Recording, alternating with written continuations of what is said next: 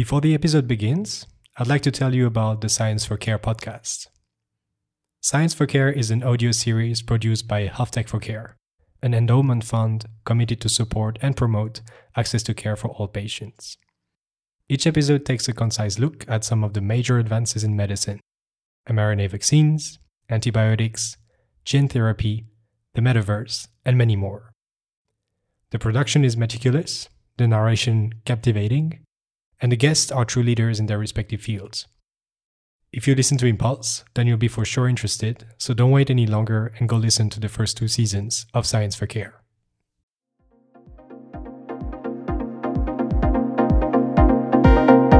Welcome to Impulse, the podcast where you will meet the person shaping the current medical advancements and pushing the boundaries of what is currently achievable in healthcare. Be they researchers, doctors, engineers, or entrepreneurs, we will explore through in-depth conversations their field of expertise, as well as the journey that took them where they are now.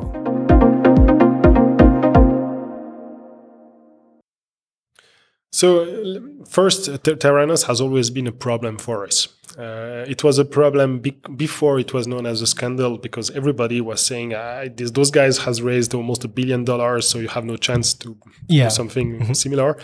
And after the scandal, everybody was saying, if they were cheating, you must be cheating as well. So it's very complex. And still today, we have always to be sure that people understand the technology. So we have to be very transparent about the tricks behind, and we have to show data. We have to show that we are in the market and that actually it's really working, to be really differentiating with them. And it has been creating in our industry suspicion of people that are really cheating, and that's really something bad.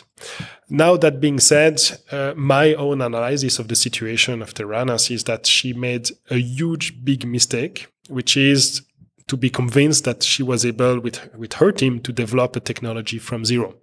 And I think this is something that we learn from business school, that you have first to identify a problem and then to look for a solution. But in my reality, and in the one I see in most of the startups around, we do exactly the opposite. You start with the technology. We access to a technology, and then we ask ourselves, what kind of problem I'm going to solve with that, So let's take the Theranos story again, and let's assume that Elizabeth Holmes, that the young lady that had a dream, that pitched very well her story and raised a lot of money, if she used this money to acquire existing technologies and to develop those technologies, she will be successful, But because she was a little bit obsessed with the fact that she has something, or that her team will be able to develop something that has never existed, that leads to the consequence that we know, with the exposition of people with wrong results, and the misleading of the FDA and so on. So it's a huge problem at the end, but it could have been a success if she would have made it differently.